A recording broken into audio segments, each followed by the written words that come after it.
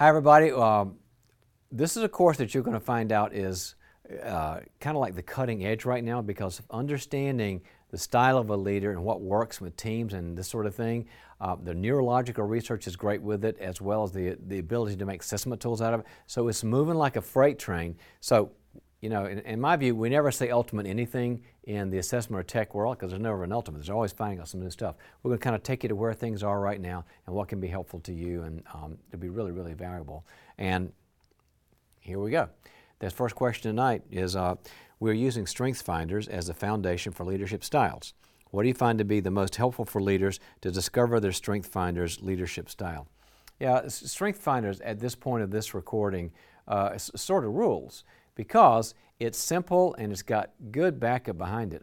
Gallup and Marcus Buckingham have done hundreds of thousands of iterations of this now. So they've got a lot of, in assessment you've got to have a thing called reliability and a thing called validity. Reliability, does it do the same things over and over again with the same input? And validity does it really measure the construct it's supposed to measure? That's in assessment, the assessment world, that's always important. Strengths Finders comes out very well.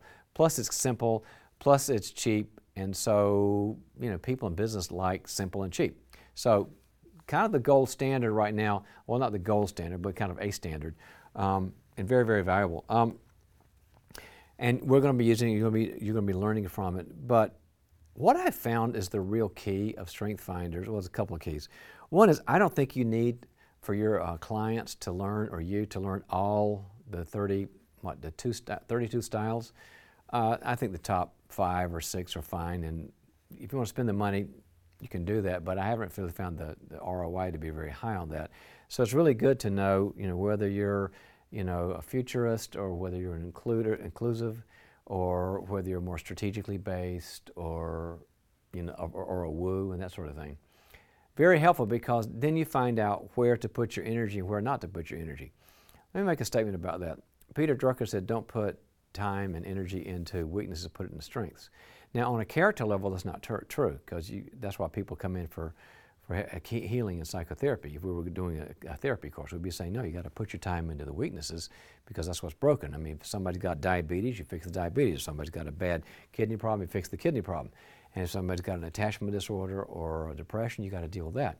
In business, you pay attention to those, but you put more time and energy into the things they're already good at, and you help them with the others. But if all you do is help them with the weaknesses, you really don't get the optimum and maximum from your people, which is why it's called Strengths Finders and not Strength and Weakness Finders, I believe. The other piece about that I found is very helpful is when I'm working with a company and they want something kind of quick and dirty like that, like a Strengths Finders, I found probably more helpful, actually, on a team level than individual things, is the domains.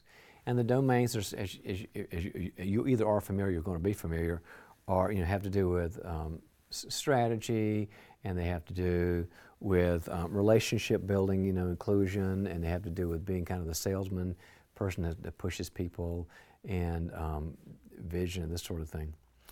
And on a team level, I have seen it catalyze a team, because I would take the assessment for every single person. Say maybe there's 8 people on the team, and then we just put everybody's strengths in, and here's where your 5 strengths break down, and you find out pretty quickly why the team's not working right. Like, everybody's relational, but nobody's really execution and strategy.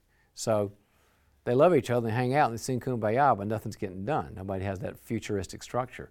And then, or you find out they're very analytic, and so they're good with strategy and execution, but relationship is a real low thing. So that's why they don't connect a lot. They don't get their optimums out of themselves, and people leave and don't feel misunderstood, and they're not on good teams. So it's just, when I kind of dramatically go through everything, and then I put up in the handout or on the wall, here's where your team goes out, and they go, oh my gosh, we don't connect at all, but we get a lot done, but nobody wants to be here, nobody works on teams, or we care about each other, we're not getting anything done. Very valuable. So that's why I found that is so helpful. Don't ever, ever, ever ignore the domains. Very, very helpful, easy to use, and it gives you good stuff. And so people identify themselves as what they're. Some people say, gosh, all 4 of my strengths are in the execution domain, or all 5 of my strengths are in strategy, or whatever.